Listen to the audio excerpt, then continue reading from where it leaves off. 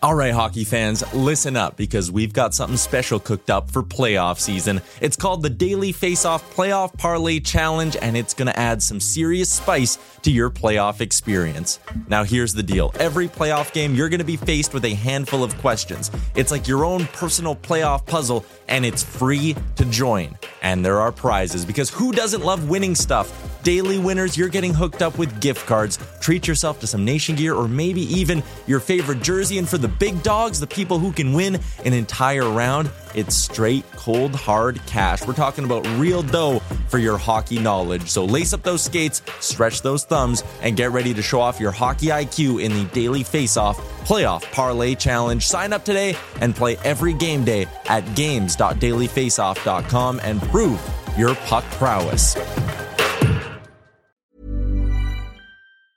Ever catch yourself eating the same flavorless dinner 3 days in a row? Dreaming of something better? Well, HelloFresh is your guilt-free dream come true, baby. It's me, Keke Palmer. Let's wake up those taste buds with hot, juicy pecan-crusted chicken or garlic butter shrimp scampi. Hello Fresh. Stop dreaming of all the delicious possibilities and dig in at HelloFresh.com. Let's get this dinner party started.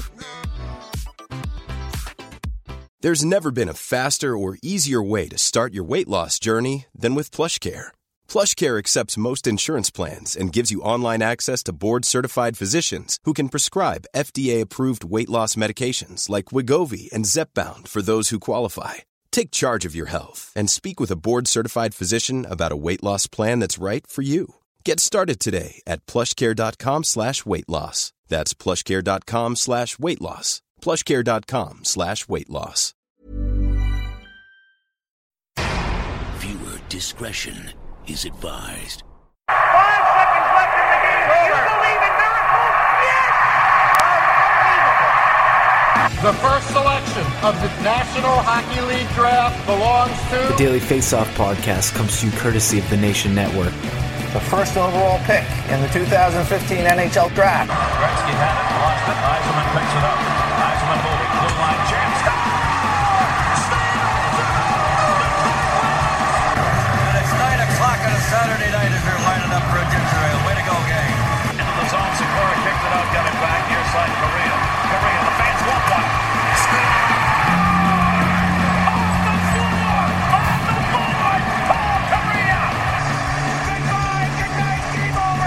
Daily Face-Off. The Daily Face-Off. The Daily Face-Off podcast with your host, Brock Seguin.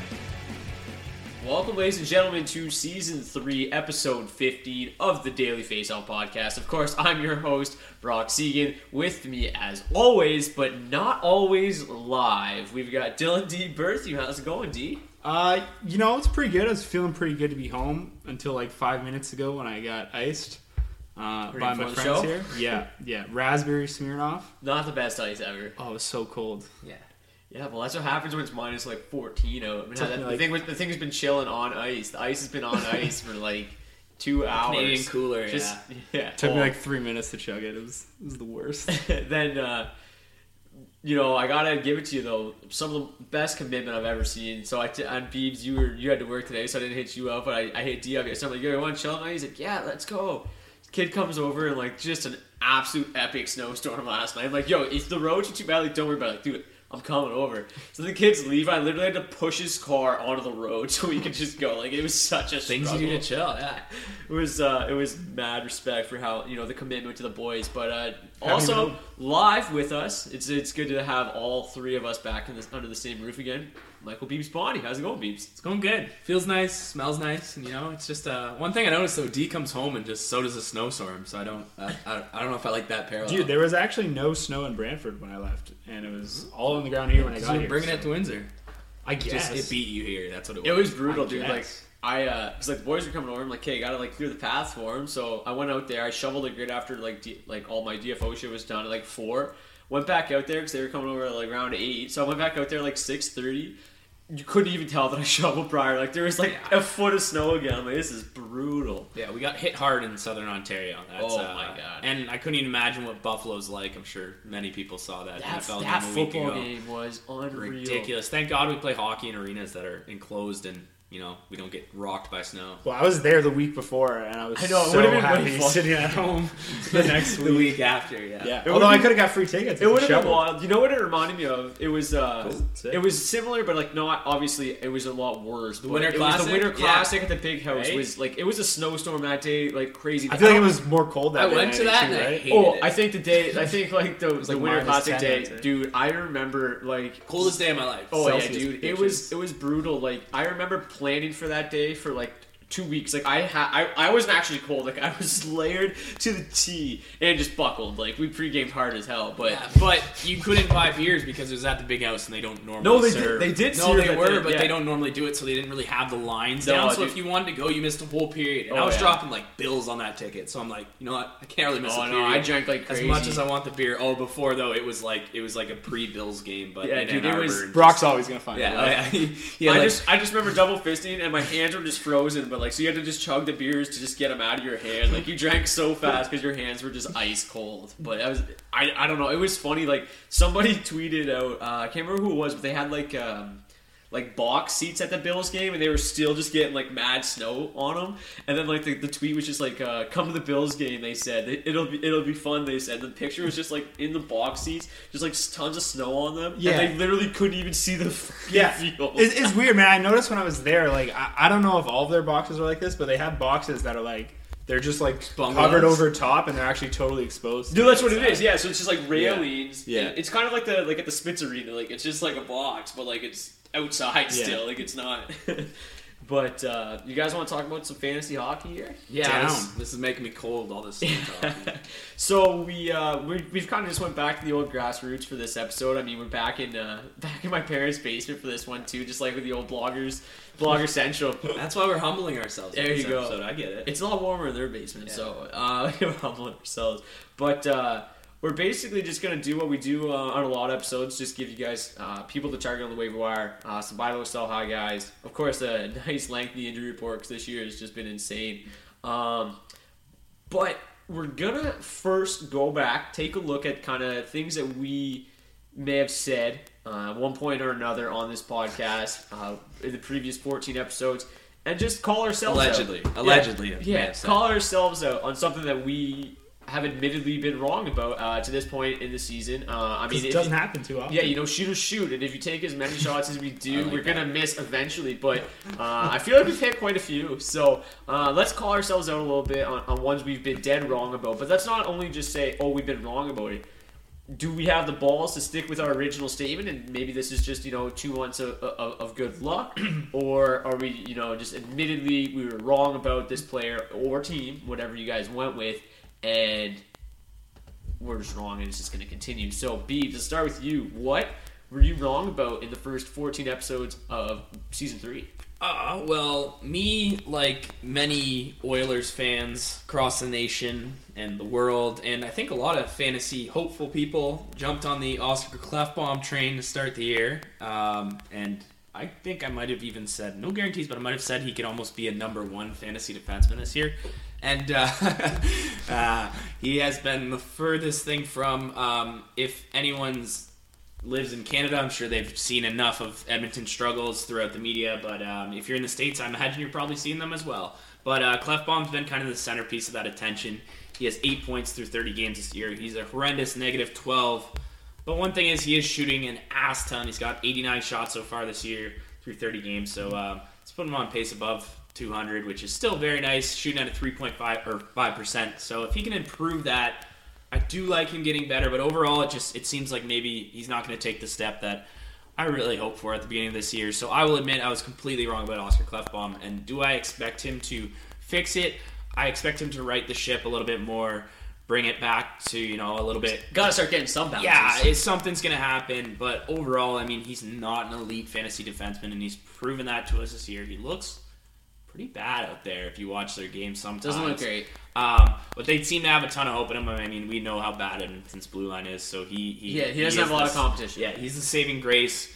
Well, maybe not now, but yeah, I was super high on Klefbom, so now I just I'll admit I was wrong about Oscar Klefbom. I wasn't as high on Klefbom coming in as a lot of other people, but I still thought he was going to have a lot better numbers than he did this year. But I think the one silver lining here from Clefbaum owners, or for Clefbaum owners, I should say, is that he is shooting the puck a shitload still, like you said. And this is kind of reminiscent to what happened last year. He he wasn't that great out of the gate, but his second half was superb. So maybe we can look for him to maybe just a second half player. Who knows? Yeah. The one difference, obviously, from this year or last year to this year is that last year he started playing really well because he started getting the power play one time, where this year he started with it, he's struggling hard. And obviously their power play has struggled more as a whole team. The whole team, yeah. And then like you said, he's fallen on and off of that top unit. And he's just, been so plagued at even strength that it hasn't been enough to keep his numbers afloat, which, is unfortunate because, like you guys, I love the shot production we see here. Like, he's on pace to basically go 240, which is crazy. I feel like we were saying, not the same thing, but similar things about Colton Parayko last year. Yep. I was just going to say, this feels the same thing as, like, Parayko and Ekblad last year, because we came on this podcast week in and week out and said, "Don't worry, it's gonna change. It's gonna shooting. They're shooting." Yeah, and it did eventually. That's the one thing. At least they've got something. He's got something going for him. It's just the puck is not. But we did and we've talked about Clefbaum a bunch this year. But the shots are there. Like, it has to turn around. Mm-hmm. Yeah, we were even pushing, maybe even a month ago, telling people to still hang on to him as we're watching his own percentages drop. But just, it becomes a how late is too late kind of thing. You don't want to keep depending on it. But he definitely does have a chance for improvement. He is their number one defenseman. But he let me down, so... You're wrong. Yeah, Big Clef. Kill me, buddy. The one thing he does have going for him, I suppose, is he's at least a decent fantasy or daily fantasy play, because he does shoot the puck a lot at least. And if you like good names on your fantasy roster, there you go. It's giving you that. D, where'd you go wrong this year? Or so far this year? Vladimir Namestnikov. While you guys were pumping Namestnikov's tires and jumping on the early season bandwagon alongside everyone else, I was a little more hesitant, if you guys recall. For one, I thought and still think his value was completely tied to his line mates. 100%. And I know Brock talked about a lot of similar players last week who we said could offer some short-term value as long as they're playing on the top line. Guys like Kyle Connor and Tyler Johnson when he was on the top, or Tampa won for the brief time last week. And that's kind of what I was expecting out of Namestnikov. He's a good shooter, but he hasn't shown the ability to drive possession or sustain offense on his own at even strength. And I was pretty sure that when he inevitably got the boot from the top line, his production and fantasy stock would plummet. But the problem is that just hasn't happened. No. And his line mates just happen to be two of the top 5 players in the league right now. So he's played 408 minutes at 5v5 this season, and 318 of those have come alongside both Stamkos and Kucherov. So that's 78% of his 5v5 minutes so far this season. Almost all of it with at least Stamkos, right? Yeah, I was only about 15 minutes away from Stamkos. That's crazy. And even when the Lightning did experiment with splitting up Stamkos and Kucherov, Namestnikov remained on the top line with Stamkos and the top power play unit alongside both of them. So while I was certainly wrong in forecasting his production, I don't think my evaluation was that far off. I'd still be weary of trading for this guy, and I think he can make a great sell-high candidate right now. If he ever is dropped from that line, his production would take a massive hit, but as it stands, no one in the NHL has better opportunities to score right now than Namestnikov. He's shooting 16%, on-ice shooting percentage over 10. So there's some regression coming, but obviously, being attached to the hip of Stamkos and Kucherov should help mitigate some of that. So, maybe not the best player, but just in, legit the best situation. Yeah. He's one of those players where, he's not... you don't know what to do with him because, you're, super happy with his production because you probably plucked him off the waiver wire. But, you can't really sell high because everybody else can see through it. But at the same time, you don't want to get rid of him either because, he's as long as he's there. But, as soon as he's on that line, he loses all of his value. It's a risk you take with these guys. For sure. But, he's obviously... He started as a bottom of your roster guy, and then now he's on pace for 60 points. I recall, I was a little bit of a believer, I believe more so than you did, but I wasn't a huge I didn't buy in completely because we talked time and time again about his shot production was so low. But this year he's on pace for over 200 shots. His previous career high was 114. So playing with those guys, he's obviously the uptick. He's seen almost 3.5 minutes a game more than he has in years past. So the uptick in minutes has obviously been a bit of a dragging force, but like to go from 14 minutes to 18-23 a game along those guys, I mean, come on. But sticking with Tampa Bay, where I went wrong, and I actually have a direct quote for myself because I remember saying this, and it was actually a fantasy question that we got off Twitter that set me up for this failure. I believe the Twitter question was along the lines of, do you think Vasilevsky can be a top 5 fantasy netminder this year? And my direct quote was, I said, I think Andre Vasilevsky can definitely be a top 8 fantasy netminder, but a top 3 or 5 fantasy netminder is reaching for the fucking moon. Wow, boy. So much that you even dropped the bomb in front of it. Twice. I was wrong. 2 times. I was wrong about Andre Vasilevsky. Were you ever? And I was a bit like, and I loved Vasilevsky. I loved Vasilevsky coming this year. I loved a lot of it, but I mean, what he's done is insane. Yeah. Well, I think, you like us saw the upside, but it was, you just hated it a little harder. Let me get into it a little bit here. So, I was obviously, like we all were, I'm sure, all aboard the Lightning train coming into the year. We all expected a big bounce back coming into the preseason, but I didn't expect them to be as dominant as they have been. I mean, Kucherov and Stamkos came out like just bad out of hell. Like, they were ridiculous at the start of the year. But I think the real reason I didn't have as much faith in Vasilevsky post the Lightning was I just did not expect him to have the workload that he's had this year. I kind of expected them to limit his workload a little bit because his first career season as a number 1. Okay. Peter Budaj played pretty well last year. I thought that they were going to... I think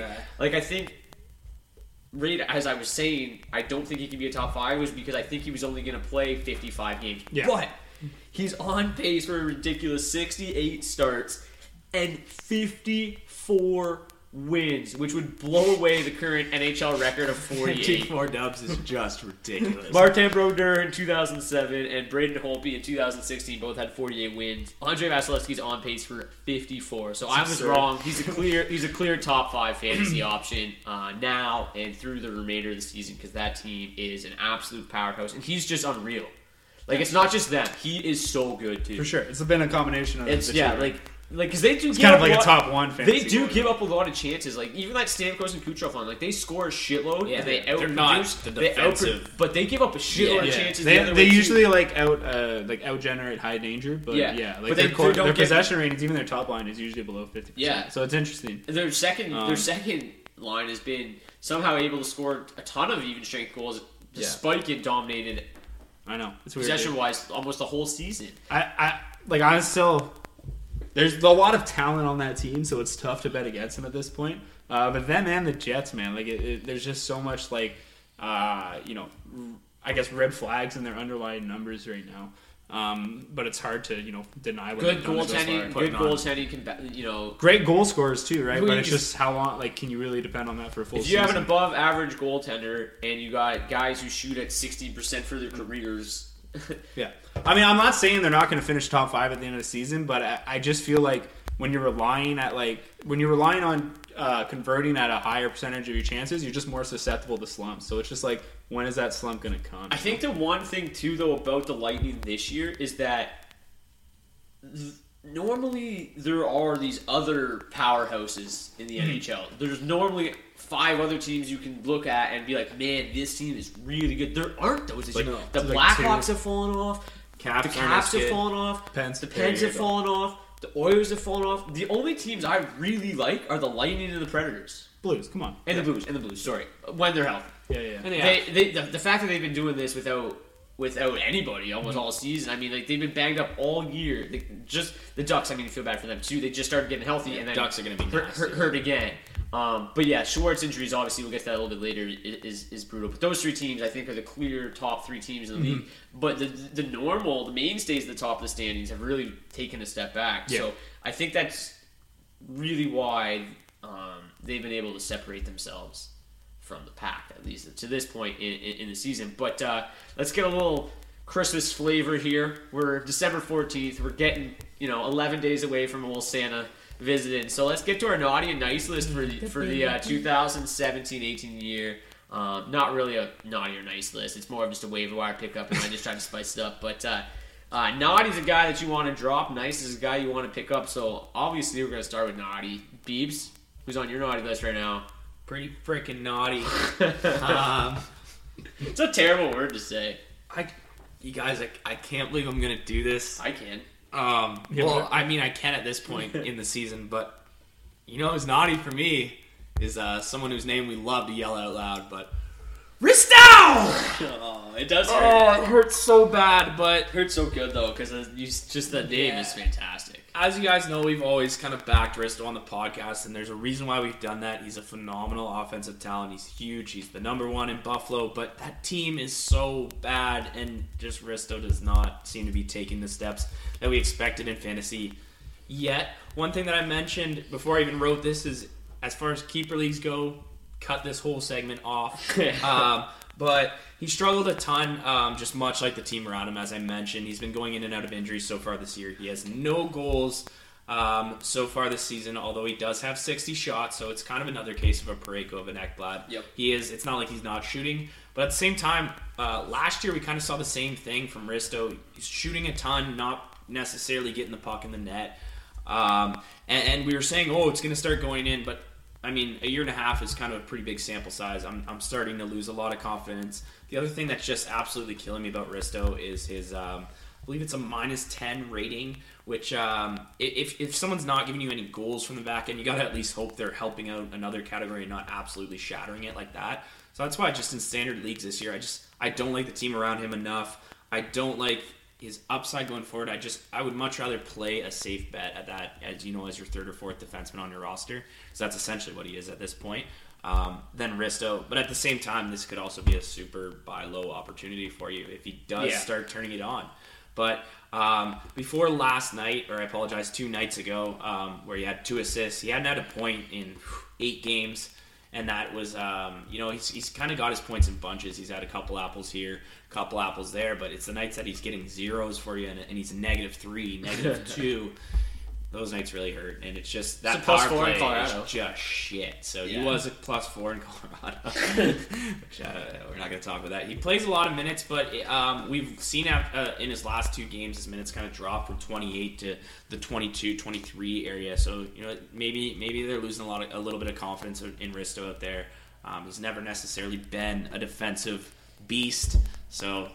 Maybe, it's hard to say. The one thing that's actually interesting, I think that a lot of his struggles right now can be just chalked up to injury. I mean, he hasn't really been able to. It's been slow. He hasn't been able to get himself in the lineup and kind of just get comfortable. I think his possession numbers have historically been awful. Also plays a really bad team. Yeah. But his possession numbers are actually a lot better than they normally are this year. He's at 49.4 Corsi, 480, which isn't brutal, and then a 2.7 relative Corsi's, which is positive for the first time. Yeah, positive for the first time in his career, which is huge. He's a bit of he's obviously not the greatest defensive defenseman, but he does have a lot of offensive upside. Dropping him I wouldn't, just because I just love the guy. But But if there's good defensive options, and there seems to be a lot this year, there's a lot more than normally. There's a lot of young guys that have dudes in Anaheim who I'm a little more confident with. Yeah. But I don't know, man. He's just it's hard to drop a guy that plays 30 minutes a night, just because how many shots can you take in 30 minutes? I know. So there's a couple of things that are kind of weird about this situation, because I think it's obvious that Risto isn't playing that great right now. But at the same time, I think he's had a lot of bad breaks, right? For one, obviously he hasn't scored on 60 shots yet. Which I don't even know that's possible. You would expect someone to score. Hey, Parayko did it for 101 shots last year. Shahan did it for what? Wait, I don't know what I'm talking. We don't bring his name up on this podcast. But he's got 9 assists in 22 games, which isn't that far off of the 39 and 79 he put up last year. Yeah. Only 3 power play points so far this year. He had 25 last year. Yeah. So that whole wave of production is just completely cut out. And the Sabres power play was first in the league last year. A lot of people forget that, and they're 30th this year. They're second last. They went from 24% to 13%. Similar to what the Blue Jackets did. Because remember at the start of last year, I don't know. Maybe power plays are just super freaking. You waved Matt Molson in that.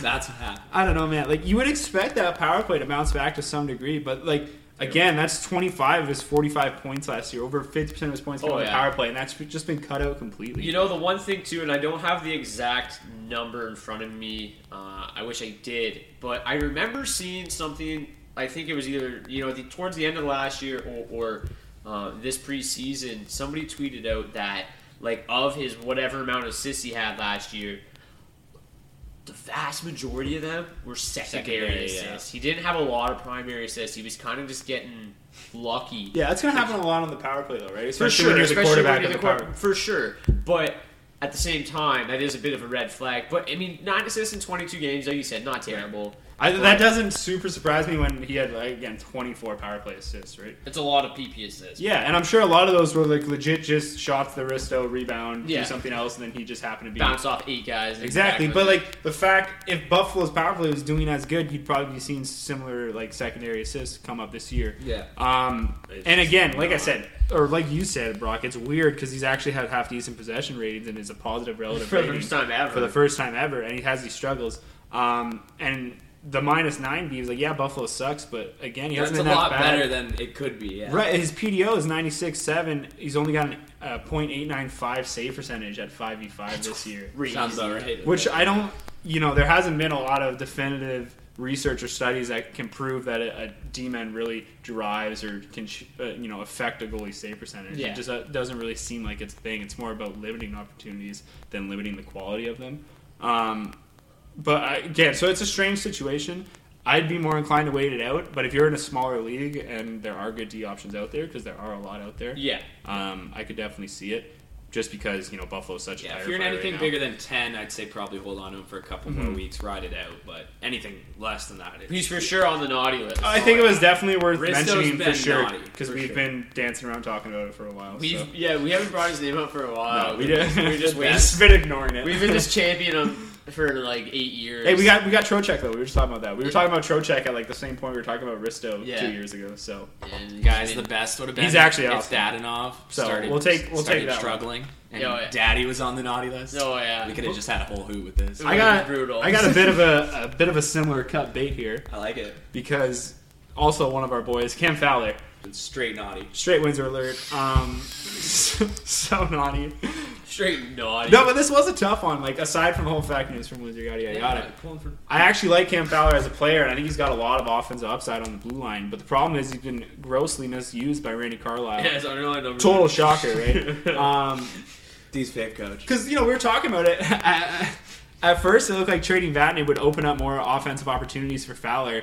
And instead, he's eaten the bulk of the tougher minutes that Vatanen leaving left behind. On the season, crazy low offensive zone start percentage for Fowler, 38%. His previous low for a full season was last year at 46.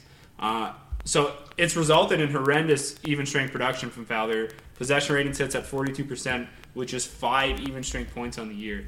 And all this with a 9.9 on-ice shooting percentage and 11% personal shooting percentage as well. So it's not like things just haven't been bouncing his way. He's straight up just not possessing the puck at even strength and not getting any chances to produce, probably because he's starting 30% of his shifts in his own zone. Could be probably might chalk it up to that. And on top of that, Fowler's the spot we assumed he would take on the top power play unit has actually been taken by Brandon Montour since Vatanen left. And manning the second unit on a bottom 10 power play team, for me, it's not enough to make up for that shoddy even strength production. So again, I think there's a lot of upside in his game. So I wouldn't just be dropping him for anyone, but if you need the spot or there's better D-men available, or at least ones with similar skill and better opportunity, I wouldn't think twice about cutting him because the situation looks pretty bleak right now. Yeah, he Montour, I guess, has obviously been the biggest beneficiary of that trade so far. But yeah, Carlisle is just out there just screwing shit up as per usual. But I don't know. Yeah, Fowler. It was weird because I've never been a huge fantasy fan of Fowler. I've always liked him as a hockey player. But then last year he just came out and didn't come out of nowhere. But last year he was insanely good. Yeah. And I think he's been not a bit of a bust, pretty big bust because a lot of people he was always kind of a steal in drafts because he wasn't a great fantasy asset, but he'd still put up solid numbers. Yeah. But then all of a sudden he has a great year, and people start drafting him early. Oh my god, he's real. And then now he struggled again. But do we just chalk it? Because apparently he's a shutdown D-man now. Do we just chalk it up to Randy Carlisle? Which spoiler guys, he sucks at. Like, who looks at Cam Fowler and be like, you know what, this is the guy I want, and the defense's zone faceoffs. Dude, we don't want to get this guy 2 months offense. I get that he's good at breaking out of the zone. I understand that, and I get that could be an asset. But at the same time, like, you're just squandering any value production you can get out of this guy by doing that. And you're not even going to reward him with top power play time? Come on, Randy. Yeah, I know. Come on, Randy. Randy's been naughty. He would get Randy. Don't even be started on Randy. He was born on the naughty list. This guy's an idiot. Ryan Ellis would probably be like 38% offensive zone starts if he played under Randy Carlyle. Seriously, dude. It's brutal. Ryan Ellis can do anything, though. He's good scary. He can get out of the zone. Yeah, he's stick him back there. He's fine. You guys obviously had a bit of a tougher time figuring out who you're putting on the naughty list. Me personally, who you putting, bro? Easiest decision ever. Naughty list. Nick Foligno. Oh yeah, he's been naughty. Oh my god. Oh yeah. Hey, that triple position eligibility. Oh my god, the guy's a bum. It's no secret, obviously, just call him a bum, that I'm not a big fan of Foligno. At least from a fantasy perspective, I actually kind of respect him as a player. He's a bit of a bulldog. I like that. But it's been a roller coaster over the last 4 years for this guy. He went from being a steal to being a bust to being a steal back to being a bust. Foligno has just 12 points, 6 goals, 6 assists in 31 games. Somehow remains 44% owned. He's a forward, right? Yeah. For whatever. Yeah. I know goalies with better numbers, but he's on pace for just 150 shots, and he's already shooting at a healthy 10.3 shooting percentage, and he only has 6 goals, so it says pretty much everything you need to know. On top of that, he's had his worst relative Corsi rating of his career, minus 3.9, and he's just slipped down the depth chart because the top line of Artemi Panarin, Pierre-Luc Dubois, and Josh Anderson has emerged as the clear number one PBJ line, baby. The clear number one line in Columbus. They dominate night in and night out. The rest of that team just, Wenberg, he's struggled. Atkinson, talked about last week or 2 weeks ago, Beebs, brutal. Dubinsky's healthy. Dubinsky's face just caved in. Jenner's not good at hockey. Get well soon, What happens when you battle a kid from Windsor? Yeah, What's up, Zach? Get well soon, Get well soon, though. But you know what? I might as well just go right to the nice list because, I just chirped Foligno in Columbus, but on my nice list is Pierre-Luc Dubois on that top line, the PBJ line. PLD. He is somehow, shockingly, only 17% owned. Dubois owns the best Corsi rating in the NHL at 60.52. He's in the top 30, 27th to be exact, in high danger scoring chances, 4 per 60. After picking up just 1 goal in his first 12 games, Dubois has collected 12 points, 4 goals, 8 helpers in his last 19. So over that last 19 game pace, obviously not a massive sample size, but that's a 17 goal, 35 assists per 82 game pace. Really nice pace. Damn. This line has been by far the Blue Jackets' best line, as I just said. Panarin just had 5 apples of the day. Panarin's gross. Huge fan of Panarin. Josh Anderson, we talked about him a couple weeks ago. Just a great power forward. Loves to shoot the puck. And I really like Pierre-Luc Dubois because he was really. Everybody kind of questioned that draft pick. He wasn't really supposed to go number 3 overall. Everybody thought they were going to take Puljujarvi, and they took Luc Dubois, and everybody questioned it. He's just come into the NHL and been outstanding. It's just Dubois, by the way. Luke's part of his first name. I only said Dubois. You said Luc Dubois. I might have just said Pierre-Luc Dubois. You said Luc Dubois. I might have We could get that You going. know what? You're killing it. I We should could get it, yeah. LD. No, I know it's just Pierre-Luc. I have it hyphenated. I know on my you screen know. right Anyways, I want to make sure the people know that. Yeah, no, it's just Dubois. The slip of the tongue. But yeah, so the fact that he's only 17% owned and Nick Foligno is 44% owned blows my mind. Maybe it's if we're going off the recency bias, I mean, shouldn't people be adding this guy? Like Foligno was. Yeah. Like I just remember me and D. I always remember our conversation about Foligno on the podcast. He was so overrated that 1 year because he had like 70 points. Yeah. Coming into the next year, so overrated. It was Obvious like bust. Yeah. Then he had like 30 points. But then last year comes right back. He had 51 points, and we were just like, oh, it literally switched. Like, so he went from being he's a Rick Nash. A steal, but and now he's right back to being a bust again. He's brutal. He's Rick Nash. And like I said, he's dropped. Oh. I mean, Luc Dubois is going to be. I just said it again. Pierre-Luc Dubois has been. I told you. Yeah, I might have said it the first time now that I just said it again. But 17% owned needs to be a lot higher. That's one of the better lines in the NHL right now. They're absolutely dominating possession. I mean, the top Corsi in the NHL is a rook. Come on.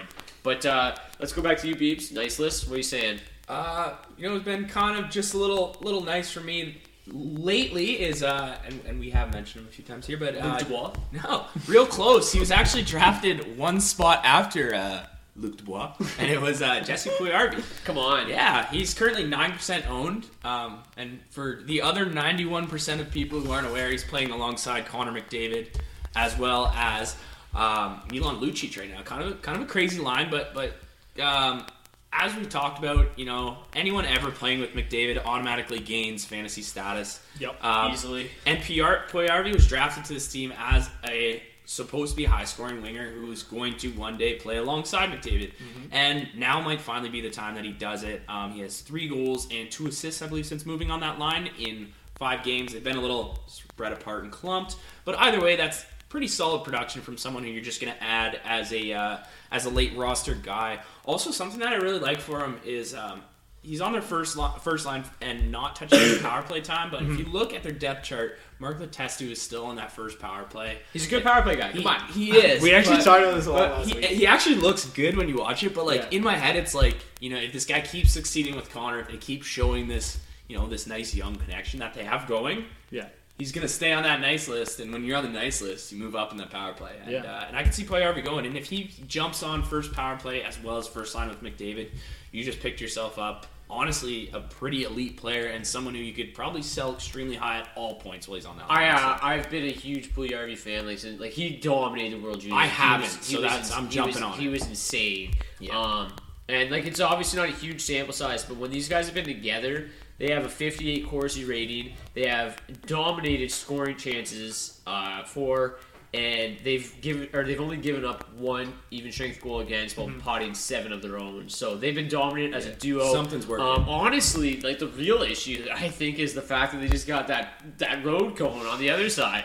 Lucic is Milan trucking Lucic just coming in. I never thought Lucic was that bad of a player, right? He was obviously a little overrated, but as far as perceived goons go, what we have left in the NHL, I actually thought Lucic is more skilled than a lot of them. I just think he's just his. But he struggled so much. You can just tell when he's with his Connor. game. I think his game just is not suited. Maroon for did fine with him though. It's just weird. I don't know why Maroon's not up there again. But it was funny. I was just cheering for Patty Maroon. Speaking of Patty Maroon, I saw today. You guys might have seen my quote tweet of it, but the great Sportsnet. Catch that? The great Sportsnet tweet had a story, and it was just why is Puljujarvi such a good line mate for? I did see that. He's literally got legs of a stick. He can skate and hold a stick. But then I thought about it. I'm like, okay, well, actually Lucic can't do it. But literally, Connor McDavid turned Patty Maroon into a 30-goal scorer. I mean, we talk about it with Crosby too, though, right? People have made a deal about how it actually not everyone can play with Crosby, especially on the Olympic team. They saw it, the 4 year or whatever before. That's why they took Kunitz on, because it was he doesn't mesh with just anyone. Which I don't know how true that is, but maybe you're not getting the absolute most. Kunitz was nasty. He was. He played good. Yeah. He was on the ice for that winning goal. Yeah, so. right. And again. I mean, I could be wrong. I think it was him and Iggy. I could be wrong, but I think that's what it was. Anyway. It's just it'd be so funny to just watch Lucic and McDavid race. I think McDavid could do 2 laps of the ice before Lucic did one. They break out of the zone and Lucic's I'll be there at 5. But who's on your nice list? Paul Stastny. Paul's nice. I honestly couldn't believe I was looking at the numbers and I was just scrolling through own percentage to see for a half decent candidate for this piece. And I really was so shocked to see Paul Stastny's name there, because I figured even just his track record would have got him a courtesy 40-ish% before he's gotten bumped up to the top line. Even when D mentioned him, I thought he was talking about his DraftKings contest. And that's when I said 30% ownership. 30% of people in your contest took him. That's cool. But he's 30% in standard Yahoo right now. So so Stastny, solid producer at even strength in his own right. Recently been bumped up to the top line alongside Tarasenko. And as long as he's there, he's legit a must-own in fantasy. There's a good chance, Brock, we were talking about before the show, that he sees an extended amount of time alongside Tarasenko on that top line.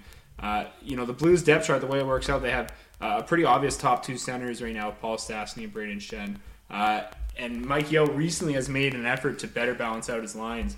and it seems super unlikely he'll reunite Tarasenko with Braden Shen, at least so long as Schwartz is out. At least a month and a half. Yeah, so which makes Stastny the default top center. Crazy. And honestly, there's not a whole lot else to add here. It's really a no-brainer to pick him up if you have the room. At just 30%, he's available in a lot of leagues. Straight center eligibility has probably shied a lot of people away and makes him a little harder to take on. But finding this reliable production for the next 6 weeks or so on the waiver wire at this point of the season, it almost never happens. He's been a really solid fantasy asset throughout his career as just a number 2 center playing with scrubs too. He had 1 or 2 huge years in Colorado. Yeah, years ago. You know what the craziest part about the whole thing is though? I just went and pulled up his numbers. Guy's only 31. No, seems like he's been around for 100 years. He was playing high-level minutes at 20 years old in Colorado, and people don't realize how he was actually pretty phenomenal there, and he's always kind of been a I just think he had a pretty sharp drop after his career year, right? I think he dropped from 70 to 50 points, but he's been consistently at 50 points year in and year out. Never with this type of opportunity. He's had 49 and 40 the last 2 years, but he's been limited to under 66 games in both those years. So injuries have plagued him. He would have been over 50 for fun. This year, even still, 23 and 32 is nothing to scoff at. I mean, that's a good start. And then now you got maybe a month and a half playing next to the best player on the entire team. Come on, top 5 in the league. Yeah, top 5 in the game for funsies. Yeah. You got anything else to add on stats before we head over to the Blue Storms there, Beeps? No, other than the fact that I own his home and away jersey in Colorado, burgundy and white. So, pretty sure he's got tri-citizenship. Yes, because he was because of his dad Peter. Peter, yeah, Jan was Peter's brother. Jan was his cousin. Anyway, so Peter Stastny, one of the first Slovakian players to come over. I think he's in the Hall of Fame. If not, he was a great player, whatever. Paul was born while he played for the Nordiques, so he's born in Quebec. Yep. Then I knew that. Spend most of his grown-up life in America, plays for the American team, and then has citizenship with the Slovaks. Oh, I didn't know he was Slovakian as well. Yeah. So pretty crazy. He had the choice to play for either Slovakia, Canada, or USA when he was started his international career. Well, he was I'm not going to make Team Canada, so. Well, I never blame a guy for wanting to play for the country. Pull a Danny Heatley and go play for Team Germany, kind of stuff like that. But let's go to the Blue Stones when we get back. We're going to go through a lengthy injury report and get some buy low, sell high guys.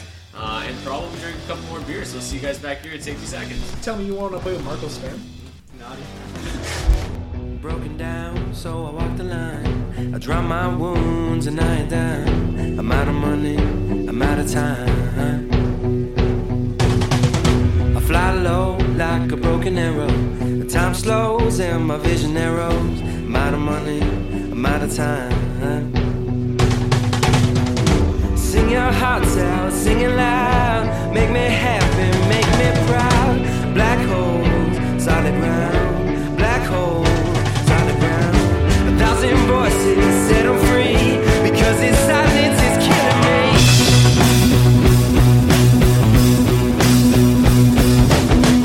I feel alive beneath the rubble. A wretched soul in a sea of trouble. I'm all alone, I'm all alone. Stop the fire, set it out. A good intention to wear it out. All alone, I'm all alone. Yeah. Sing your hearts out, sing it loud. Make it happen, make me proud. Black holes, solid ground. Black holes, solid ground. 1,000 voices set them free. Because your silence is killing me. Welcome back to season 3, episode number 50. I think I got it right. Sure. Yeah. Of the Daily Faceoff podcast. I'm your host, Brock Segan. My old hockey I would like to extend our sincerest apologies for not of the content. The content was fantastic, as per usual, on the Daily Faceoff podcast. But we went back and listened to what we said in the first half there, and for some reason there was some serious audio crackling in the background. So I hope that doesn't happen here in the second half. I did everything I could to fix the issue, but it might pop back up again. So if it does, I'm sorry. If it does, they probably won't hear it, Santa brings us a new... Yeah, so true. They probably took off after the first half, but hopefully Santa brings us some new mics for episode number 16. The stockings. So anyways, hopefully we get through this one clean. I'll leave cookies for him if he'll bring me a mic. Yeah. That was pretty unfortunate because I think we did a pretty good job on first half. I hope you guys enjoyed it. If you battle, the boss approves. If you battle through the crackly, then kudos to you. If you jump to this point, no one blames you. Welcome. And if it starts crackling again, well, what are you gonna say? Anyways, let's get right into just the Just injury. the way the cookie crackles. Sorry, the way the cookie crackles. I love it. Let's get right into the injury report here. Lengthy one. So cue up the NHL 94 music. Nice. Devin Dubnyk is listed as week to week with a lower body injury. He will travel on their upcoming 4-game road trip. Not guaranteed to play, but it sounds like he might not be sidelined for too long. Although the week to week tag is a little frightening, especially when it comes to a goalie. Zach Parise been out all year with a back injury. He will also travel on the trip. Don't get too excited and go all gung ho and pick him up because he's not expected to play on the trip at all. He's not really that close to returning, but he did just return to practice with the team, so he will practice with the team over the duration of the trip. Jared Spurgeon also going to travel on the trip. He is expected to play, so that's good news for the Wild. Bad news for people like me who punt Matt Dumba in DraftKings every night. Moving to Winnipeg here, the Jets have placed Dustin Byfuglien, lower body injury, on IR. No real timetable for his return. They just kind of put him on IR and said he'll be back. Austin Matthews remains day-to-day with an upper body injury, believed to be a concussion. No word on whether or not. It's kind of just literally day-to-day. Like, every single day, they're like, he's not playing today. So, monitor his status heading into the weekend here. Big news out of New Jersey. Taylor Hall, day-to-day with a right knee contusion. Did not travel to Montreal. Doesn't sound like he's going to be out too long. I think they avoided a really serious injury there because, yes, like you said, Peeps, not a pretty not a pretty hit. Kyle Palmieri did travel to Montreal but did not play Thursday. His return appears to be close, although I read a report that he's still wearing a walking boot. So he's wearing a walking boot, but also I heard he's just comfortable in it. So. He just likes it. Yeah, it's a fashion statement. Yes. Wow, Jigs. You owe me an ice. Marcus Johansson is also day-to-day with a bruised ankle. Nice. He did not travel to Montreal. Stayed back with his boy Taylor Hall. Who knows what they're doing? Maybe playing some chilling. Yeah. Brandon Dubinsky will miss 6 to 8 weeks with a fractured orbital bone. Got his face caved in, as I alluded to earlier. Corey Perry, week to week with a lower body injury, just when you thought the Ducks were getting healthy. Joke's on you. He looks like he's going to be out for a bit. Alex Pietrangelo, lower body injury, placed on IR. Just when you thought they were kind of healthy. Joke's on you. They're screwed. Because also Jaden Schwartz will be out 6 weeks with an ankle injury. Brutal. Love Jaden Schwartz. I know we all do. Had to keep his injury streak going. Yeah, he had to get hurt eventually. It's just the Jaden Schwartz thing to do. Next up, Chris Letang. Oops. Sven Barchi out 4 to 6 weeks with a fractured jaw. And Bo Horvat will miss 6 weeks with a fractured foot. Brutal news for Bo. Sven. Great news for the Sedins, though. They're back to being the top option. With Brock Besser. With Brock Besser. So that is the lengthy injury report. A lot of other guys I could have mentioned on there, but they're not really that fantasy relevant, and all those guys are, which is shit. Yeah. It's been a rough year for injuries. But let's move right into buy low, sell high. D, why don't we start with you? Who are you buying low on right now? Okay, so, I'm going to talk about Dustin Byfuglien. I know it's an odd time to recommend someone right after they get announced out as week to week. But if you can afford to wait on his health, that combined with his poor production so far means you could probably get him for pennies right now. Byfuglien's been a perennial double-digit goal scorer and 50-point producer over the last 7-8 seasons or so, dating back to his time in Atlanta. He's got just 15 points in 20. You like that? Thrasher shout out. He's got just 15 points in 28 games this year. No goals on 69 shots. Nice. It's pretty remarkable that he struggled like this with the rest of the offensive talent on the Jets going off so far this season. But hockey's a weird sport sometimes. Very bizarre. And if we were to apply Big Buff's career 7% shooting percentage to his 69 shots right now, nice. It'd give him roughly 5 goals on the year. We'll have him right on pace for another 50 point season, 57 actually. So that's really been the only issue with this game so far. He can't put the puck in the net. Slight decline in shot production as well, which I'd never forgive myself if I didn't mention. But he's still well above average for D-man in that regard, still even fantasy D-man. He's the best offensive D-man on the team by far. The Jets are going to miss him while he's out. But you know he's going to be rushed back into that top spot. And when he's healthy, the regression should do the rest from there.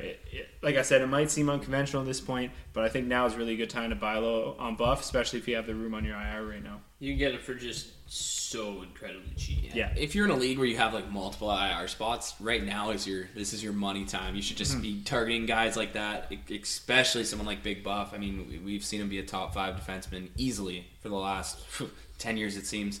And when Big Buff isn't scoring, you know that's more fluke than anything. You know he's been good when you had to reference Atlanta. Yeah. That's how long he's been good. He's been good since Atlanta. It was funny today, actually. There's like that Atlanta Thrashers Twitter account, and they tweeted out something about how Wheeler's 2 points off tying Ilya Kovalchuk for the Thrashers / Jets franchise record. So the Atlanta Thrashers thing was like, somebody injure this man. Ilya's the guy. He's the Thrasher forever. That's funny. But Biebs, who you buy, looked literally directly at you. I called never you get to do it. Hey, D, who are you? Rock, I've never once felt more like I was at like a family Christmas dinner than what you did right there. Because my family loves doing that. They'll just look right at me and just call me my D? brother's name. Hey, Jeremy! You're like, yeah, and I'll just be like, oh, yeah. And then I go with it. And I think that really plays with their heads. But anyways, all awkward family interactions aside, my buy low is Erik Karlsson. Someone who... again, we see in the Canadian media right now just getting absolutely destroyed, which is kind of laughable. Because he wants like $8 trillion per year. And but they're also pinning every single Ottawa struggle on Erik Karlsson this year, and it's a little ridiculous. I mean, the man came back from a absolutely horrendous heel injury. Maybe put it on the GM for making a humongous panic move trade. Yeah. Well, you've seen what Turris said, right? Like, it sounds like that was more on the ownership than anything else. Yeah. Yeah, absolutely. But which, we called in the podcast at the time. Yeah. Me specifically. I don't like pointing. Seems there is an issue somewhere there. Yeah, and there's a super awkward like someone says this and then the owner says this, and it's like they're going back and forth. Yeah. But as far as Karlsson goes, my main point about Karlsson to start off is there's never going to be a time that you should ever be able to trade for Karlsson. Mm-hmm. We know he's the number one best fantasy defenseman year in and year out. It's undeniable, isn't playing well. Especially with Brent Burns doing what he does this year.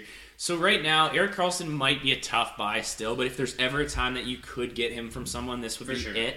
He currently has 1 goal and 19 assists. 18 assists. 18 assists. My apologies. I had his thing up, but his face was too pretty. It was making me feel super self-conscious. 1 goal, 18 assists through 25... my apologies. Through 25 games, which is still just 6 points below point per game pace. Has him 14th in league-wide scoring, tied with a bunch of guys who have played 8 or 9 more games than him.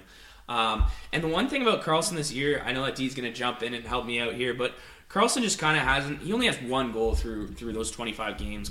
He's never been an elite goal scorer, but he's never been a non-goal scorer at the same time. He's never been on pace for 4 goals all year goal scorer. And even with that terrible 4 goals, he's still on pace for 58 assists. This is why you don't take a defenseman in the first round of fantasy leagues. But maybe when he puts up 90 points, though. Karlsson has averaged 70+ points throughout.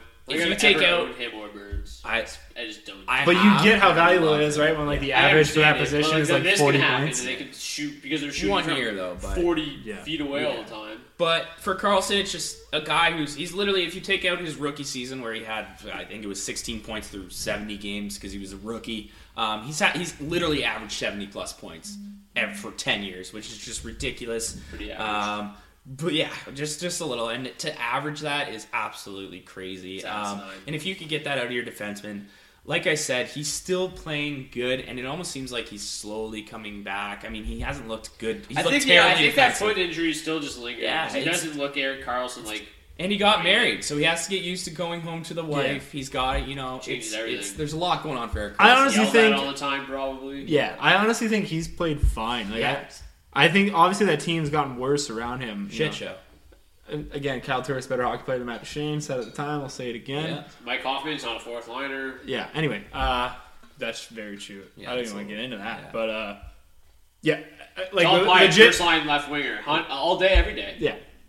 But one peek at Carlson's underlying numbers, man. I was like, okay, this shouldn't last any longer than it is. Like Carlson registering 2.8 shots per game right now, right on pace with what he put up last year. And yeah, Beef said at 1 goal and 70 shots so far. Shooting percentage is at a measly 1.4%. Carlson, a pretty good shooter for a defenseman. A career rate of 6.9%. Obviously an elite producer from back there as well. But again, if we applied that career percentage of 6.9% to the 70 shots that you have right now, he'd be right back up at the point per game pace we kind of expect from him. We wouldn't even be having this conversation. Secondly, he's been as good at even strength as he's ever been. He's posted a career high 8.5 relative Corsi rating thus far. And despite this, Ottawa's goalies have posted a ridiculous 843 save percentage with Carlson on the ice at even strength. 843 even strength save percentage. It's absolutely terrible. So that's not even a LeBron Russ Watt. Dude, territory. that's so bad. It doesn't even make sense when I don't know. Anyway, so god awful at minus 18, right? And that's you can almost directly tie that to the 843 save percentage the goalies have put up while he's out there. Of course, on ice shooting percentage sits nearly 2% below his career average as well at 6.9%. I expect him to be right on a point per game from here on out. If you make a move for him now, I don't even imagine the plus minus be a burden because of what I just said. Yep. I got one of the worst PDOs in the league right now. The world. Yeah, but it's unexpected fantasy owners in your league. I think you could easily pitch it as, he could very well bounce back, but you got to take on this burden of plus minus, which you really don't. But I think anyone could just look at Ottawa right now and doubt the team and expect that to continue. Yep. But again, I really don't because I can't imagine the goalies continuing to be that bad when their best player is on the ice. It just doesn't make any sense. Try to frame it that way in your trade talks. As Mike Beebe said, there's never really been a time in the last 5 or 6 years where Carlson is a legit trade target in fantasy hockey, and this is it right now. Yeah. Don't be afraid to send a message and just down talk him before you offer that trade out. Boy, I can't believe how bad how brutal has Ottawa been. You seen that dude? They are the worst. Carlson, that's the thing. I don't know if it's going to be hard to buy low on him just because he is Erik Karlsson. This is more a buy ever kind of situation. Just try it. Just try it right now. It's and we pray. But I don't know. Yeah, I like it. I'd be sending mad offers. Would you guys rather have Erik Karlsson or Brent Burns rest of season? Karlsson. But I've always been a Karlsson over Burns supporter, and I'm going to continue to ride that. Although I think we could have easily just talked about Brent Burns for 10 minutes. We literally could have had the exact same. He started picking it up at least. Yeah. But we talked about him so much already, I kind of shied away from it. But I feel like, we never get a chance to talk about Karlsson because he's so freaking good, and why would you ever talk about the best defenseman in the league? I just thought it was so funny that a defenseman's got basically 20 points, 25 games, and people are talking about how shit he's been. That's crazy. Man, if I put up those numbers, in beer league, I'd be freaking jumping through the ceiling. I guess that's the cost of being the best in the world that we've been due for so long, right? Connor McDavid, Edmonton media was shit on him because they were losing games, and then as soon as they start scoring and stuff, they're like, man, Connor McDavid. Well, that's the easiest thing to do, and I hate it, right? You just blame the best player for the team struggling. That never made sense in my mind. You're going to blame the guy for Sportsnet. Yeah, well, yeah. Any major media outlet, really. But me and D can't poop on that one yet. Still looking for job opportunities. Yeah, everyone knows Phil Kessel was the worst player in the East when he was scoring 40 a year. Clearly. Yeah. It's true. He's still shit. Brock, who you got? He's amazing. Yeah, I actually have 2 buy lows, so bear with me, as per usual. My first one, going back to the Oilers here, Leon Draisaitl. Draisaitl, owners definitely frustrated. Have to be. Draisaitl was average draft position this year was 17th overall, yet he's tied for 73rd in the NHL in points right now. Despite the lack of points, though, Draisaitl not playing with Connor McDavid either. He's still worth targeting, in my opinion. His shot volume is at a career high right now. He has a superb 57 Corsi 4 rating and a nice relative Corsi 4 of 5.6 plus 5.6. This is why. A large portion of his struggles can be attributed to the fact that he has 2 power play points on the year. To put that into perspective, he had 8 power play goals and 5 power play assists at this point last year. Huh? That's ridiculous. Yeah. So that's got to turn around. The Oilers power play, similar to kind of what we were saying with Risto. Yep. They went from being a good power play to a shit power play. But like when you're I on have a a power lot more play faith unit in with this. Connor McDavid Yes. and Clefbaum, the way he shoots the puck, it has to turn around eventually. I think there's a lot to like about Draisaitl going forward. We've already seen them pick it up. I mean, as we speak right now, they are losing 4-0 to the Predators, but they're out shooting them 33-13. So It was like 26-4 at one point earlier. yeah, at the start of the second period. And so, you know what? And they've looked a lot better. Talbot is coming back soonish. They might trade for Mrazek. I don't know what's going on there. But things are looking up for the Oilers. They still, I think, have, as long as they don't shit the bed at some point throughout the next couple months, like going on a lengthy losing streak, I still think they have the capabilities to sneak back into the playoff hunt here. McDavid's just too good. Mm-hmm. And Draisaitl's really good too. I mean, it sucks to see him playing like Drake Kajula, but whatever. I mean, he's still seeing decent minutes. He's playing on the top power play unit. And like I said, he had 13 power play points at this time last year. He has 2 this year. If you just add 11 power play points to his total right now, he's over a point per game player.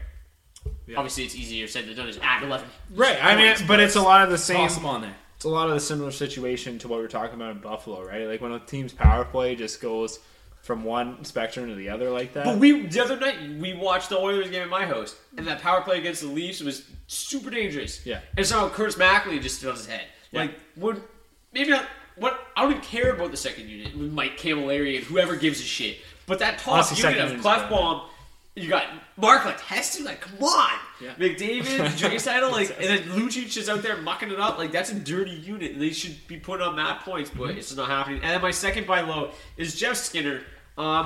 He's, I don't know, I guess kind Skin of. man. He's not in the same boat as Carlson, but it's similar because he's actually not having a terrible year. But just like I talked about Pierre-Luc Dubois earlier and Draisaitl, Skinner has an amazing Corsi rating. He's sitting 10th in the NHL at 57.4, and he's second to only Austin Matthews in high danger scoring chances 4 per 60. Let's go. Skinner has 21 points, 11 goals, 10 assists in 30 games. So by no means is he having a bad year. Mm-hmm. But he's on pace for 300-plus shots for the first time in his career. He's a proven goal scorer, and owners, I think, are probably just frustrated from visiting dailyfaceoff.com. I know I am. And going and seeing that he plays on the third line with Derek Ryan. So if you acquire, right now he's a 20-point and 30-game player. If you acquire, that player, the 20-point, 30-game guy, you're going to get a lot more going forward. There should be much better days ahead, even better than what he's already shown. And he's still on pace for almost a 30-30 season still. Just still great production and unreal. So I would trade 30-30. I don't think he's like a super like if I own Jeff Skinner, like I wouldn't be like actively looking to get rid of him. Yep. But if you offer up something that looks a little bit more appealing than it is, I think that like, and we talked about last time we talked about this on the podcast about the Hurricanes, how they go in every night and dominate teams, and they just lose. They're like, I've seen so many articles this year about how the Hurricanes are literally breaking math right now. Like, it doesn't make any sense. They're breaking math in their own frustrating way. I think they're just trying to. They're trying to rack up as many shots as possible with not scoring. I remember when I used to play, like, Chel 13 online, like, I would literally just fire the Bissy on net all night. Like, I would outshoot guys, like, 40-17 and lose and be like, wow. You were that kid, eh? But now you know how. Now you understand. Now I know, yeah. Now you got to get those high danger scoring chances per 60 up, It matters. But Skinner's got is up there already. Number 2 in the league. Only Audie Matz is a little bit better, but he's pretty good. He's pretty good hockey player. Guy. So let's go to the other end of the spectrum here. There, Beebsy, selling high. Who are you looking at? This was tough because Rasmus Ristolainen. I wanted to. At this point of year, it's just like the sell highs are so glaringly obvious. Complete opposite of what Risto is. The Browns, yeah, exactly. But my sell high is someone who I've actually been so freaking impressed with this year. It's Nick Leddy out in New York. He's currently the number 1 man for the Islanders. Craziest thing about Nick Leddy, we talked about it kind of with Paul Stastny, but Nick Leddy's only 26 years old. He's been in the league for 8 years. Feels like that dude's just been kicking and was on Chicago's power or back end for, he was there for the glory days, but who would have thought he was 23, 24. He was just a child. He was a baby, but yeah, now he's finally becoming the man that, that a lot of people thought he could maybe become in Chicago. A good skater. That's what it is. He's truly an offensive weapon, and that's something that we love to see for fantasy guys. And by saying sell high on Nick Leddy, I'm in no way shitting on what he's done this year. He's currently second in the league in defensive scoring, only behind what's his name out there in Dallas? I don't Klimberg? Why'd I even bring it up? Klimberg, exactly. I don't know how I couldn't think of that. Daddy's Absolutely embarrassing, but he is like quietly gone. He's having a phenomenal year, and people Klimberg is just like ripping it up, and nobody's even talking. That's why I wanted to mention it, just because we are focusing more. It seems like we're focusing a lot more on the negatives. It's not us, but people in general on the negatives. Hedman's not having a great year. Carlson's not having a great year. Brent Burns, but meanwhile, there's been guys who have really stepped into top 5 consideration. Nick Leddy has been one of those guys. But the reason why I'm bringing him up is because as much as he's become one of those guys this year, he's one of those guys I would love to trade for Brent Burns, for Erik Karlsson. Mm-hmm. And it's a realistic trade at this moment, and something that's why I have him as a sell high. So if you're going to sell him high, I'm saying you sell him high for an elite defenseman who has put up those proven amount of points. Leddy has never surpassed 46 points in his career. He has had an upgrade consistently year by year, but he's also had an increase in ice time, an increase in everything. But the difference this year is that team's they're truly clicking. We've seen that John Tavares, Josh Bailey, Anders Leline. That top power play unit is filthy. They're phenomenal, and he is the power play quarterback, and I love it. I expect him, obviously, he's a lock to break 50 points for the first time in his career. But just as a sell high, you could get so much value for this guy right now. 24 points through 31 games. He's been a beast. And if you can sell those numbers to someone and really convince someone that this is his year. Look at the team he's around. Trade him for Karlsson. Trade him for Burns. Try him for Hedman. Get those. I'm just saying, trade him for an elite guy. It's worth a shot for sure. It's definitely worth a shot. But I also do love having him on the team. And like Dee said, package it. I love packaging. Tussles 5 piece 2 for 1. Oh, 3v2. Or even go 2 for 2 and toss in a second player. You're gonna drop right away. Yeah. The other thing that the big reason for this emergence of Leddy right now. I've always been a Leddy guy because you can get him so late, and his production's always been steady. So steady. Yeah, he's always been like the best fourth defenseman in fantasy history. And this year though, his shot production is up considerably. He had a career high of 137, which came last year. He's on pace for 196 this year.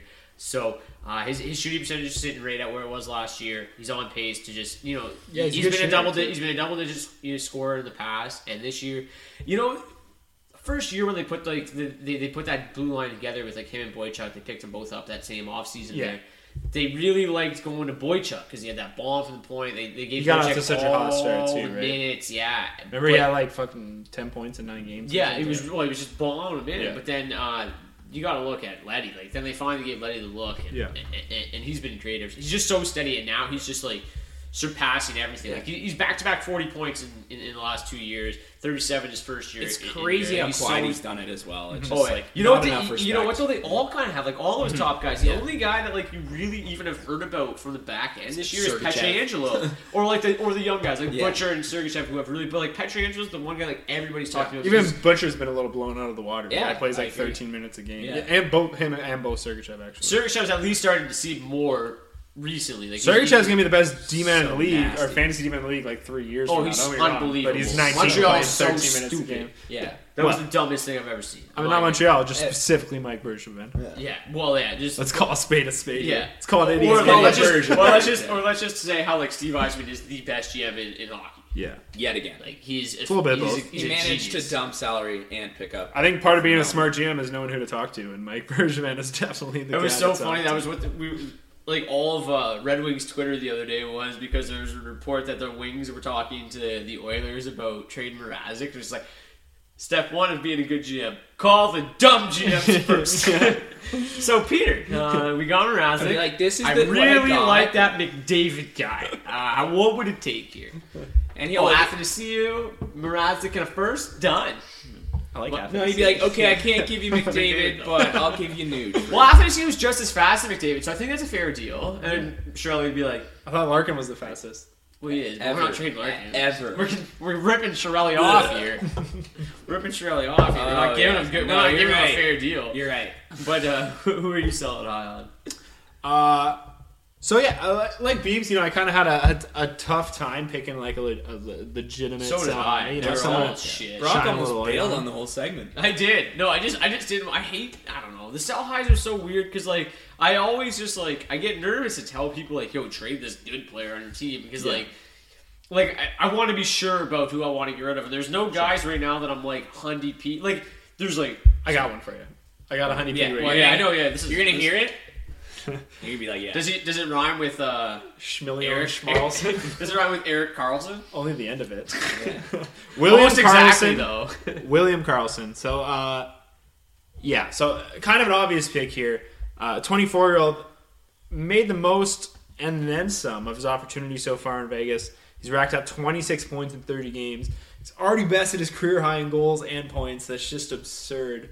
While he may very well be a serviceable fantasy asset down the road, I think his production this year has come in like the most unsustainable ways. He's posted a ridiculous 23.8 shooting percentage and a relatively high on-ice shooting percentage of 10.6%. If you're a fan of the show at all, these are major two signs of incoming regression. And I'm super extra certain about this one. Extra certain. That's the new name of this episode. I feel really super extra crackling. True. I feel really good about it though. Karlsson has never even displayed elite shooting talent before this year. He shot just 7.3% in his first 2 full seasons before his explosive 23.8 so far this year. So it might be difficult to move him. He came out of nowhere. I think any half-respecting GM would be in his right mind to doubt William Karlsson. But given the whole, playing in Vegas, relative unknown, I have to imagine, 26 points in 30 games, kind of hard to ignore for some fantasy owners. At the very least, I think you can get a lot more reliable production down the road. Yeah. His nickname's Wild Bill, though. Like, come on. It's a killer name. Gotta love Wild Bill. He also has sick flow. That's fine. Wild Bill takes his chances, and he's not a sustainable producer by any means. Like, Bill's a great he scores on every fourth shot, dude. We should make shirts with that flow that says Wild Bill, and then at the back says sustaining the unsustainable. Yeah, that'd be nice. We'd probably sell like 2 Mine of them, proves you wrong. For listeners' reference, over the last 10 years or so, the only people who have I guess the person who's been able to sustain the highest shooting percentage over a number of years has been Steven Stamkos. He's been around 16-17% for ever how long, which you normally see 16%. You're like, okay, this guy's got to come down a little. That's his career average. William Karlsson is not that, okay? Wait, he's not Steven Stamkos? He's not Steven Stamkos. And he's not Patrick Laine either, who is threatening to do the same thing into his second year here. Again, the last 2 full seasons... I just shit on Patrick Laine last week, and he's been nothing but ridiculous. Right. Yeah, that's fine. Patrick's just going to prove me wrong week after week after month. He is what he is. He's a good shooter, but is he ugly, though? Yeah. Anyway, what was I saying? Karlsson. Not that guy. 7.3% over the last 2 full seasons in Columbus. He's like a third-line center with like a bunch of plugs. That doesn't affect your shooting percentage. Yeah. If you're playing with plugs and then you're playing with actual decent hockey players, it should affect your shooting percentage a little Not bit. your personal shooting percentage. Not really, no. Well, not... I understand, like... It shouldn't go from 7 to 21, for sure. Right, but I get a small boost going from playing with, like, Lucas Sedlak to playing with Jonathan Marchessault, I think, would help a little bit. This is the thing, too, right? You're talking about, like, Columbus's third line and Vegas' top line of talent, I think, are pretty comparable at this point. I wouldn't say that. I mean, look at Vegas. They're like the 5th best team in the league. They're great. They got, like, the top shooting percentage of the whole league. I'm sure that'll last all year long. Super reliable. Look at that roster, right? Up and down, just sturdy names. Unbeatable. Derek Englund, top pairing defenseman. Get the fuck out. Anyway. Get the fuck out of here. Yeah, so I actually do think you can move Karlsson. 26 points in 30 games. Anyone's going to look at that and think, I can give up something for this guy. You could definitely get a top. But yeah, you did point out, he's playing about 5 minutes more a game. So I like I said, I think he could very well be a serviceable fantasy asset down the line. I think you could steal somebody for him. Right. Sure. His value will never be higher than it is right now. So yeah, that's why I have him as a sell high.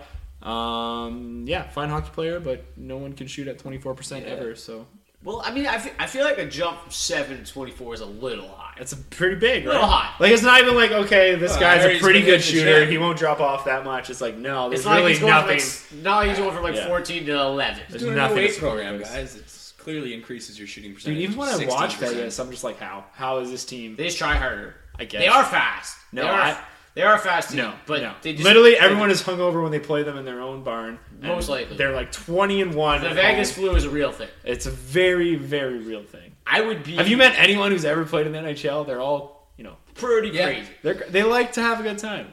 I would Vegas known for having a good time. I would party my ass off. Especially you're an Eastern Conference team, you get one night in Vegas a year. Come on, yeah, dude, they like are for sure getting absolutely just squashed every night. Dude, there's no doubt about it. Dude, there's it's no the one thing that nobody's talking about. Yeah. Dude, it's not a coincidence that they've just been an amazing home team this year and they can't do shit on the road. It's not a coincidence at all. Guys, they suck. Like, come on, let's be for real. Look at this roster. Like, you think Alex Tuck is all of a sudden just a top 6 forward? Yeah, I think Alex Tuck is actually really good. I really do. I don't think he's like. I don't think he's a top 6 like on an average NHL. That's what I'm saying. But I think he is going to be really good. That's fine. That was like maybe their best pickup, and the whole thing. Totally agree. Our poor Tuck, Marchessault. yeah, I would say Marchessault. But again, we even talked about Marchessault before the show. Like, we didn't want to bring it up because we like him, but he's probably coming down to earth to some degree. I still don't love him. Yeah, I still don't love the team. We don't. None of us do. But like, it's hard to like just continue to shit on them, and I will continue until it happens to prove us wrong. Yeah. Okay, show me a winning record on the road, and I'll buy into it. The thing is, like, eventually, and I've said this before, eventually it's gonna crash and burn, and when it does, it's gonna be fucking hard. Yeah. It's gonna be like we lose 10 in a row. It's kind of rough because the fans aren't gonna know. They weren't really, they just came out winning. So it's going to be a rough patch for Vegas, like you said. But it is, that's the one thing that nobody's talking about is, like, the other teams are for sure just super drunk when they're playing. Oh, yeah. Well, at least hungover. I don't know about drunk. Probably. Or just tired from freaking gambling until 5 a.m. All their money away. And not realizing that it's 5 a.m. because you've been gambling for 8 hours. Oh, man, I remember the when I went there, I walked out one night. And it was 7:20 in the morning, and I was just like, "What night, dude? Yeah. Like, what just happened?" You walked out one morning. We just went 3 out of 4 days. We just like went to breakfast, and I was just like, "Well, happy tomorrow. It's today." You get yourself your Pedialyte, and you have yourself your next day. Yeah, and that's what they're probably doing as well. Yeah, little cat. Hard to play hockey. Like get that. Out on the rink, play the nights. Imagine doing like a back-to-back in like Vegas and then like Arizona. Arizona. I mean, no offense to the Vegas faithful, but I don't think that home crowd is so ruckus that teams just can't bear to play in front of them. It's not like football where like it actually like affects like the play calling. Like it's just like, hey, tell that to the True North, buddy. 13th man. True North. Nah, it doesn't matter. Anyways, my sell high guy, and I actually love this guy, but Sean Couturier. I've always been a huge fan of Couturier. He was great for Team Canada back in the day. Just a great hockey player all the way through, all 3 zones. Love him. Always thought that he had more offense to offer, but wasn't utilized in that fashion, obviously. Couturier, though, has already matched his career high in goals with 15, which is asinine because it's December 14th. Yep. But I think he's a worthwhile sell high candidate because I think he'll be hard-pressed to match his point-per-game pace from the first 30 games of the season. His personal and on-ice shooting percentage, both really, really high, due for some regression. So I would move him for someone, like, I would just look at somebody else who just has, like, I think it was kind of similar to what you were saying earlier, Beebs, was you want to try to find somebody who is a safer bet to maintain the same type of production. Yeah. You want to, like, so if he's a point-per-game or near point-per-game player, you want to find somebody, like, that's really where we're at with these deals. I just don't know like how long Couturier can just be a point per game player. Best way to trick someone. Yeah. They are dominant. That line is they move Simmons and swap Simmons and Voracek, and it's been just as dominant. Well, obviously, like you took the third best player, or second best player on the team, and moved it with the fourth and the third best player. Right? For sure. But it's just like I just think that it's going to be like we're not going to be talking about Sean Couturier 82 points in 82 games at the end of the year. No, we won't. And that's the thing, right? Like 50 points would be a huge leap for him. Yeah, he's already at 30. I know.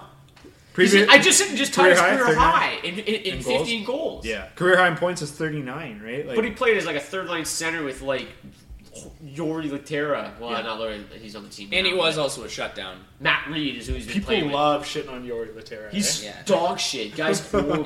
Poor guy. I hate that in the rough. Never did nothing but try his best. But seriously, like Sean Couturier played with Dale Weiss and Matt Reed last year. Dale Weiss was worth money, dude. Like, I think Matt Reed was on a Cup finalist team. Yeah.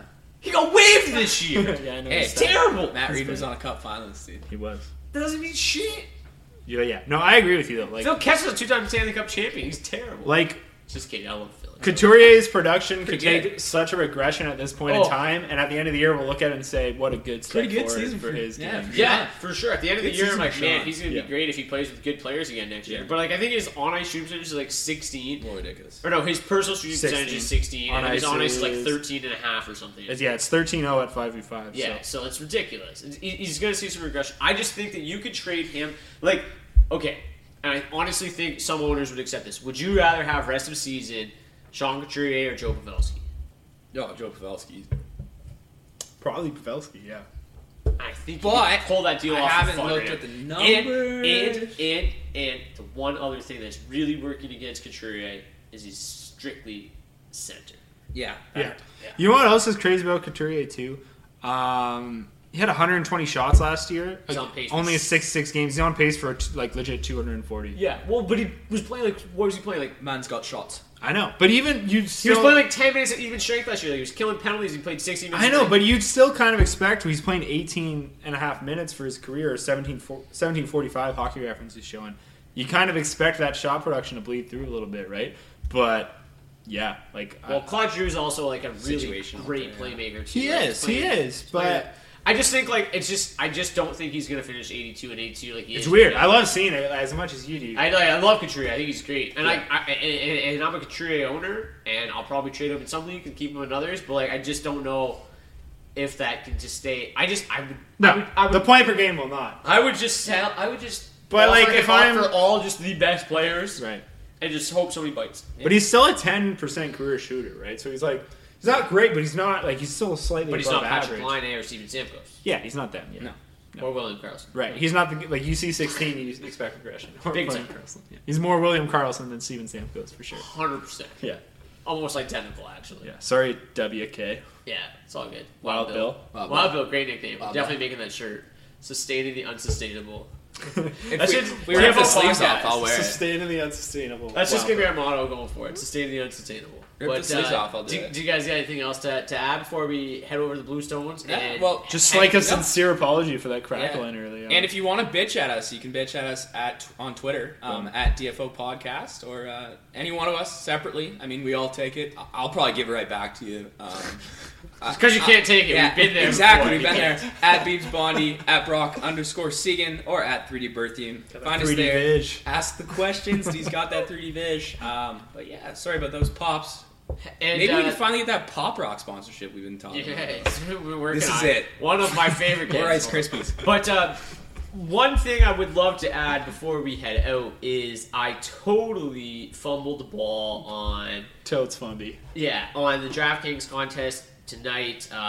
There's been something going on with my email. I don't even know. Maybe it's that net neutrality thing. I'm like just early on the old email account. Brock's been shopping too much, giving his email out. But anyways, be on the lookout for a DraftKings Daily Face-Off podcast contest tomorrow. So it's coming to you Friday. As you're listening, we'll get it going. As you're listeners, be on our Twitter account. I'll probably be tweeting out the link. So head over there. We'll have a nice contest for everybody on a nice small Friday slate. The only other thing I would like to add is we are not 100% on what the schedule is going to look like heading into the Christmas break. So if this is the last time we see you, we will wish you guys all a very happy holiday, Drive safe holiday. Yep.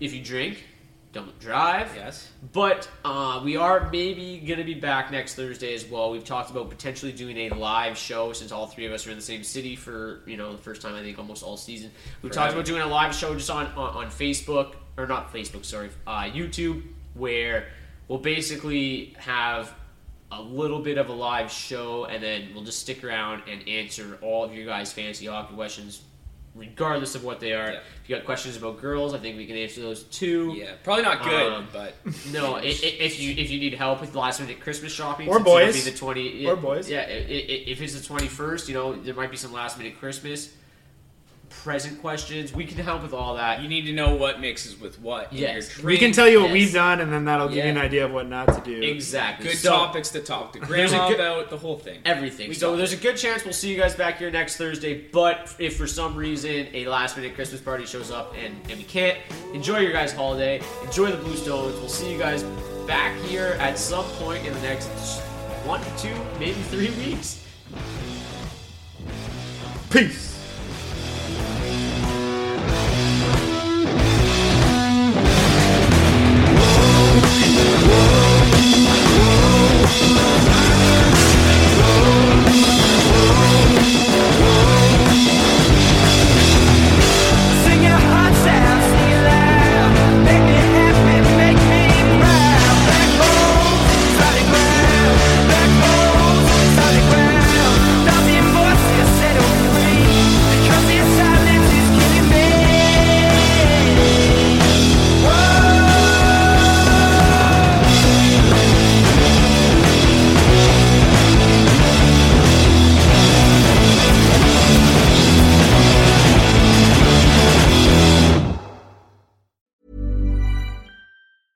Even when we're on a budget, we still deserve nice things. Quince is a place to scoop up stunning high-end goods for 50 to 80% less than similar brands. They have buttery soft cashmere sweaters starting at $50, luxurious Italian leather bags, and so much more. Plus, Quince only works with factories that use safe, ethical, and responsible manufacturing. Get the high-end goods you'll love without the high price tag with Quince. Go to quince.com/style for free shipping and 365-day returns. Ever catch yourself eating the same flavorless dinner 3 days in a row? Dreaming of something better? Well, HelloFresh is your guilt-free dream come true, baby. It's me, Keke Palmer. Let's wake up those taste buds with hot, juicy pecan-crusted chicken or garlic butter shrimp scampi. Hello Fresh. Stop dreaming of all the delicious possibilities and dig in at HelloFresh.com. Let's get this dinner party started. When it comes to your finances, you think you've done it all. You've saved, you've researched, and you've invested all that you can. Now it's time to take those investments to the next level by using the brand behind every great investor, Yahoo Finance. As America's #1 finance destination, Yahoo Finance has everything you need, whether you're a seasoned trader or just dipping your toes into the market. Join the millions of investors who trust Yahoo Finance to guide them on their financial journey. For comprehensive financial news and analysis, visit yahoofinance.com. The #1 financial destination, yahoofinance.com.